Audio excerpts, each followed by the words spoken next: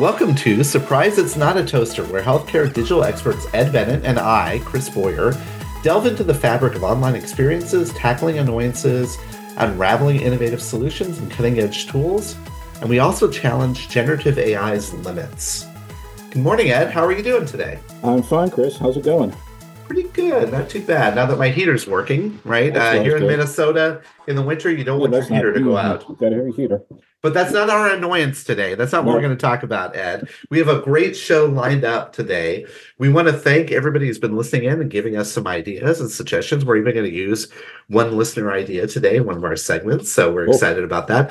But if you're listening in and you want to share your ideas with us, Ed and I are always anxious to hear what annoys you, what is a good tip or technology that you'd use, and also what questions we can stump generative AI with. I'm starting to run out of annoyances, but I'm an old guy on the lawn yelling at a cloud, so something will come up. Well, but Ed, you do have a good annoyance today, and so what's on your mind? Okay.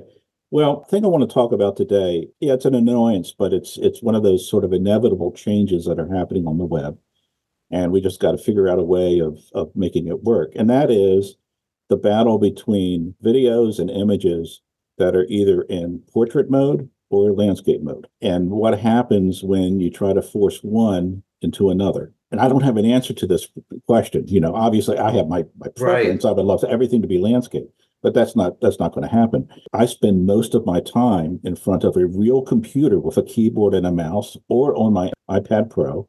So I have real estate, surfing the web or just, browsing social media. And I'm consuming videos or images or whatever, I have some real estate that I would like to see the whole thing.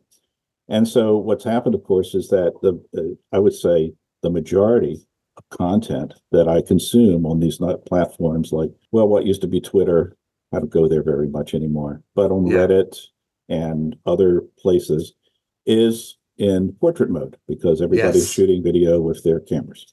And it's kind of frustrating because I've got this slim column of content and then big black bars on either side of the content.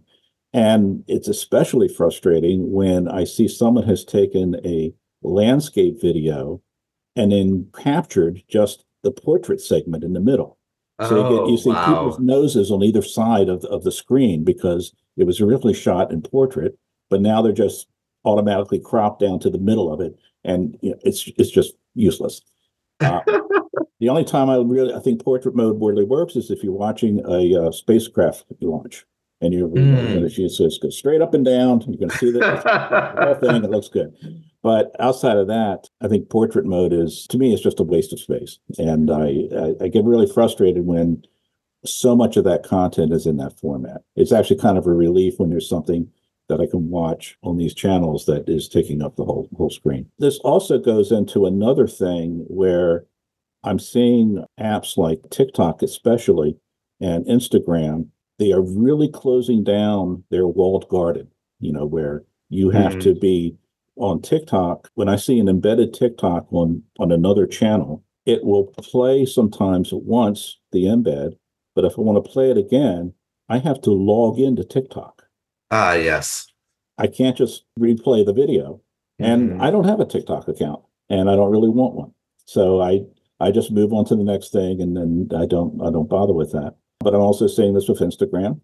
And I think Twitter is starting to do it. I refuse to call it X. And what this means is that we're making a lot of friction and using the web. It's actually has caused a backlash. I think it's called the simple web movement, where people are going way back, way old school to a text internet.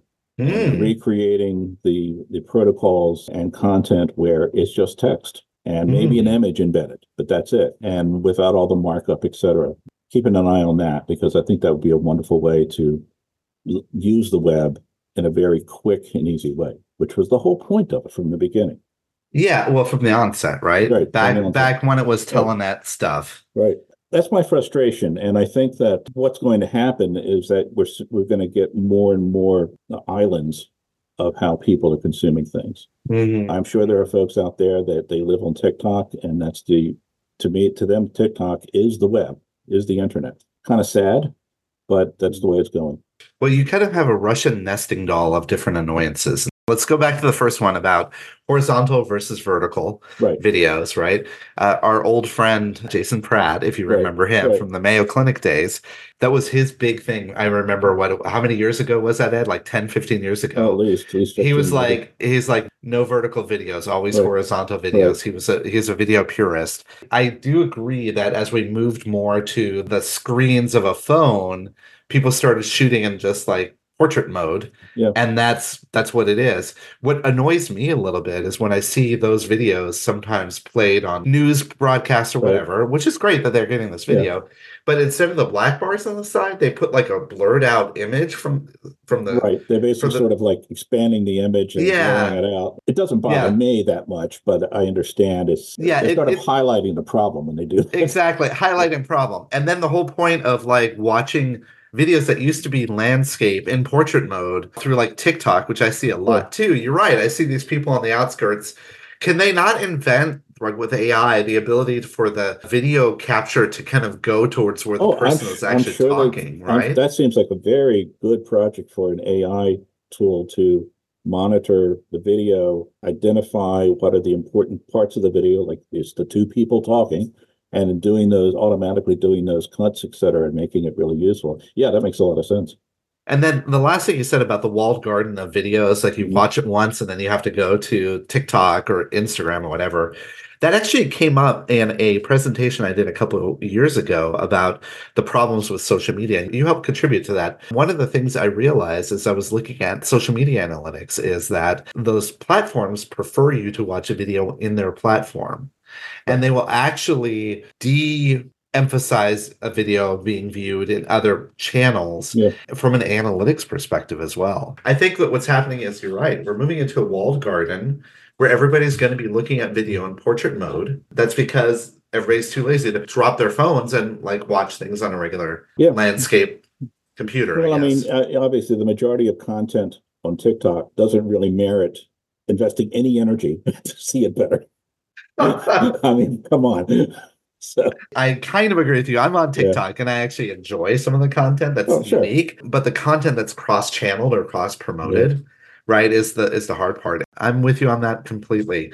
That's a good kind of annoyance, a Russian nesting doll of Yes, it is. annoyances. Yes, it is. All right. Oh, and lastly, I think the movement is called the slow web movement. Slow web. Right. The slow web movement for those Right. people that are interested in researching Yeah. that. Uh, I don't have a lot to say about this. I just sort of covered it a few days ago and it looked interesting. So, but there's also some kind of fun stuff out there. And so, yeah. Ed, this is where we get into the second part of our Yeah. show. Something fun. And today, I'm really excited about what you're going to introduce as a new technology or a new thing. Well, this is a game that's from the New York Times. And of course, most famously, the New York Times Games has Wordle is the big Yes. game. The guy invented it. It went big, and New York Times bought it, and now it's on the New York Times website. I know. I think Wordle is still going very strong. Lots of people are using it. But they introduced a new game called Connections, Huh. which I personally enjoy much more than Wordle because Connections is a game where you're presented with a screen with 16 words on it. So it's a grid of a 4x4 grid. And your goal in the game is to find the words that have a connection. Mm. And then click on those words, say, submit this, and it'll tell you, yes, you found the connection, or you didn't, and you have four guesses to get them all right. So, for example, you can have a game board that has the words bunk, canopy, Murphy, and trundle. Those are types of beds. They're types of beds, and that's exactly it. So those were just four words out of the 16, and they're all Oh, mixed up. okay. So Right? they're not all the words. They're all mixed up. So Yeah. there was another 12 words. Then you had to figure out the three different Ah. connections for the groups of four. It's a game where that really kind of exercises your brain to think about concepts and figure out what could be the concept that links these things. And it can be very easy, like the beds, or it can be extremely difficult. In fact, they have a difficulty score where they say this is a 3.5 out of 5 in terms of Mm. difficulty. So Mm. there are easy ones, and then there are puzzles that are very hard. I have also found that the amount of caffeine that I've drunk in the morning directly correlates to how quick I can solve the puzzle. There's no question about that. And the more you play it, there's one new game every day. So you Oh, have to, okay. you check it every day and there's a new Hmm. game. So like another example, Jonas, Marks, Warner, and Wright. Well, those are names, Right. obviously. Are they singers? You want me to tell you? Yeah. Famous brothers. Oh, Jonas Jonas Brothers, Marx Brothers. Brothers, Warner Brothers, Wright Brothers. So Yes. that's the thing. The only ones that I never am able to solve are anything that involves sports because I'm just not a Oh, sports fan. right. So, but Right.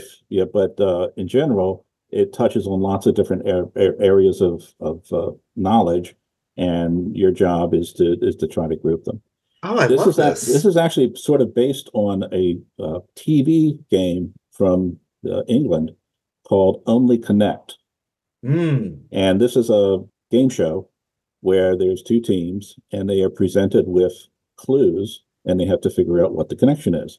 In Yeah. their game, they're given one word at a time. And of course, they get more points if they can figure out what the concept is. Right. Most of the time, no one can. You need at least two words. It is the most difficult game I've ever watched. I'll watch an entire show and they might have like 50 different puzzles during the entire show. If I can get one right, I'm like really Wow. excited. It's huge, right? Of course, a lot of it is British stuff that I have no idea what it is, but they Yeah. get into deep literature and geography and political science, and they get really, really deep. It's a lot of fun to watch these people, but it's very frustrating to play. So the New York Times version of this is much more accessible to people. When you think about the two different ways that you can build the game, right, with one word at a time, or Mhm. you give 16 words of which four or five of them maybe match. I don't wonder which So, one's harder, right, from a gaming well, I perspective. think it's much harder if you're just given one word. Yeah. And Yeah. then the two words and you have nothing else because a lot of times I can look at the 16 words and I can kind of mentally say, well, these two have absolutely no connection at all. I can ignore Mm, this and I just pull it mm. together. So Oh, that's a wow. cool game and Yeah. it's a great way to start the morning to get your brain working. I hope people like it. Give it a try. I love it. Yeah, if you're a Wordle fan, it sounds like this is a nice Definitely. crossover. You are remiss to say that New York Times is only known for Wordle because, of course, there's the Right. crossword The puzzle that crossword I puzzle. Right. do. Right. I do the crossword puzzle, at least I Okay. try to, which is also seriously challenging at Right. times. But nonetheless, it's great. I'm gonna have to try out that game. It sounds Give like it a a lot of shot. fun. Yeah. Just go to Google and type NYT connections and it'll be first hit up there. Awesome. Awesome. Yeah. Well, let's pivot to the last segment of the show, which is Okay. where we try to stump generative AI. All And right. today, Ed, we are actually using a question of generative AI that a listener shared with us Okay. to try out. And apparently, he used it to explain it to his child. So he's Andrew Rainey from Okay. Reputation.com. You and I both know him. Oh yeah. Andrew was explaining to me that his 5-year-old came to him the other day and asked, Dad, what is God? And so, of course, naturally, Andrew turned to both ChatGPT and Right. Bard to get the answer. And I was like, okay, How many hours do you have, son? yeah, exactly, exactly. And so the prompt that we're using in today's question is, please explain the concept of God to a 5-year-old. That's So really good. Yeah. two wildly different answers too. So today Wow. you're going to get Okay. to judge each answer. Okay. ChatGPT 4, which is what I use, and Bard, which Okay. is right now what I'm using until Gemini comes into play. So ChatGPT 4 came back with this answer. God is like a kind and powerful friend you can't see, but many people believe is always there. Some think of God as someone who created everything in the world and looks after us, like a parent who loves and cares for their children. People talk to God when they are happy, sad, or need help, and they believe God listens and helps guide them to be good and kind to others. Okay. That's ChatGPT's answer. All right. Okay, with this exact same prompt, I asked Bard, Okay. and here is the Bard's answer. Explaining God to a 5-year-old requires sensitivity and consideration for their limited understanding of complex concepts. Here are some approaches you could try. Number one, the nature analogy. Quote, have you ever noticed how beautiful the sunshine and flowers are? Who do you think made them? Some people believe that there is someone special called God who created everything in the world, just like a big artist or a builder. Number two, the love and care analogy. Do you feel safe and loved when you're with your family? Some people believe there's a big, gentle spirit called God who loves everyone and takes care of them, just like your parents do. Number three, stories and metaphors. You could read children's books and share simple stories about kindness, helping others, and doing good things, and then explain that some people believe these good things come from God, who wants us to be happy and kind. Then there's the openness and questions approach. It's perfectly okay to say you don't have all the answers. Encourage your child to ask questions and share their own thoughts and feelings about God. Let them know that even adults are still learning about this. And then they end with 4 points to consider. One, don't force your beliefs on your child. Let them explore and come to their own conclusions. Two, use age-appropriate language and avoid overly complicated theological concepts. Number three, focus on the positive aspects of faith, like love, hope, and good deeds. And four, be open to their questions and curiosity. Your honesty and openness will create a safe place for them to explore these big questions. So there you have it, Ed. Wow. Two different approaches to explaining God to a 5-year-old. Let's take them hand by hand here. What do you think about ChatGPT's version? Well, I think ChatGPT gave you a nice, succinct response that's age appropriate and would probably satisfy the curiosity of an 8-year-old child. I mean, a lot of this is context is everything. What is your personal beliefs as a parent? What is the context of the question? Did your child come to you because someone said you're bad and you're going to hell? God's going to send you me. That's, what's the context? But I think in general, if it's just sort of like I've heard someone talk about this God, what does that mean? I think that's a pretty good approach. Good answer. So ChatGPT is a pass. I think it's a pass, yeah. Okay, so what about Bard's lengthier answer?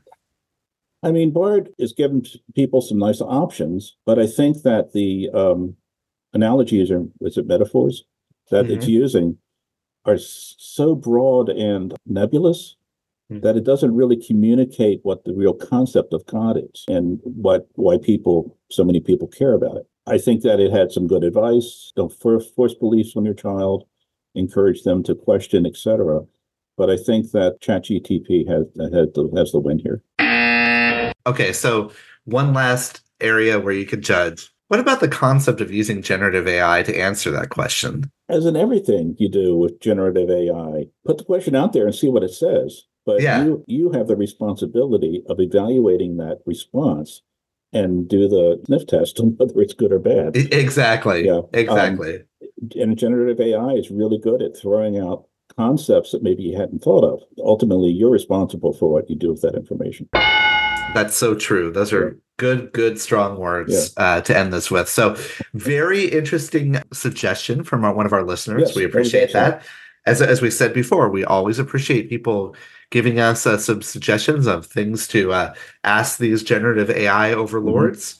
Or annoyances or technology tips. Ed, another great episode in the bag, right? This is good. It's interesting. I think we're finding new things to talk about. You said you're kind of running out of annoyances. I doubt that, but I'm certainly able to help out with annoyances because I have a fair share of those as well. I'm just very excited we had our first listener suggestion. Yeah, absolutely. And it was a great one. Yeah. It was a great one. So with that, I want to say thank you all for listening. We'll be back again in a few weeks. Ed, it's always a pleasure to record our show with you. So for Ed Bennett, and I'm Chris Boyer, and the next time you want to ask generative AI a question about something, surprise, it's not a toaster.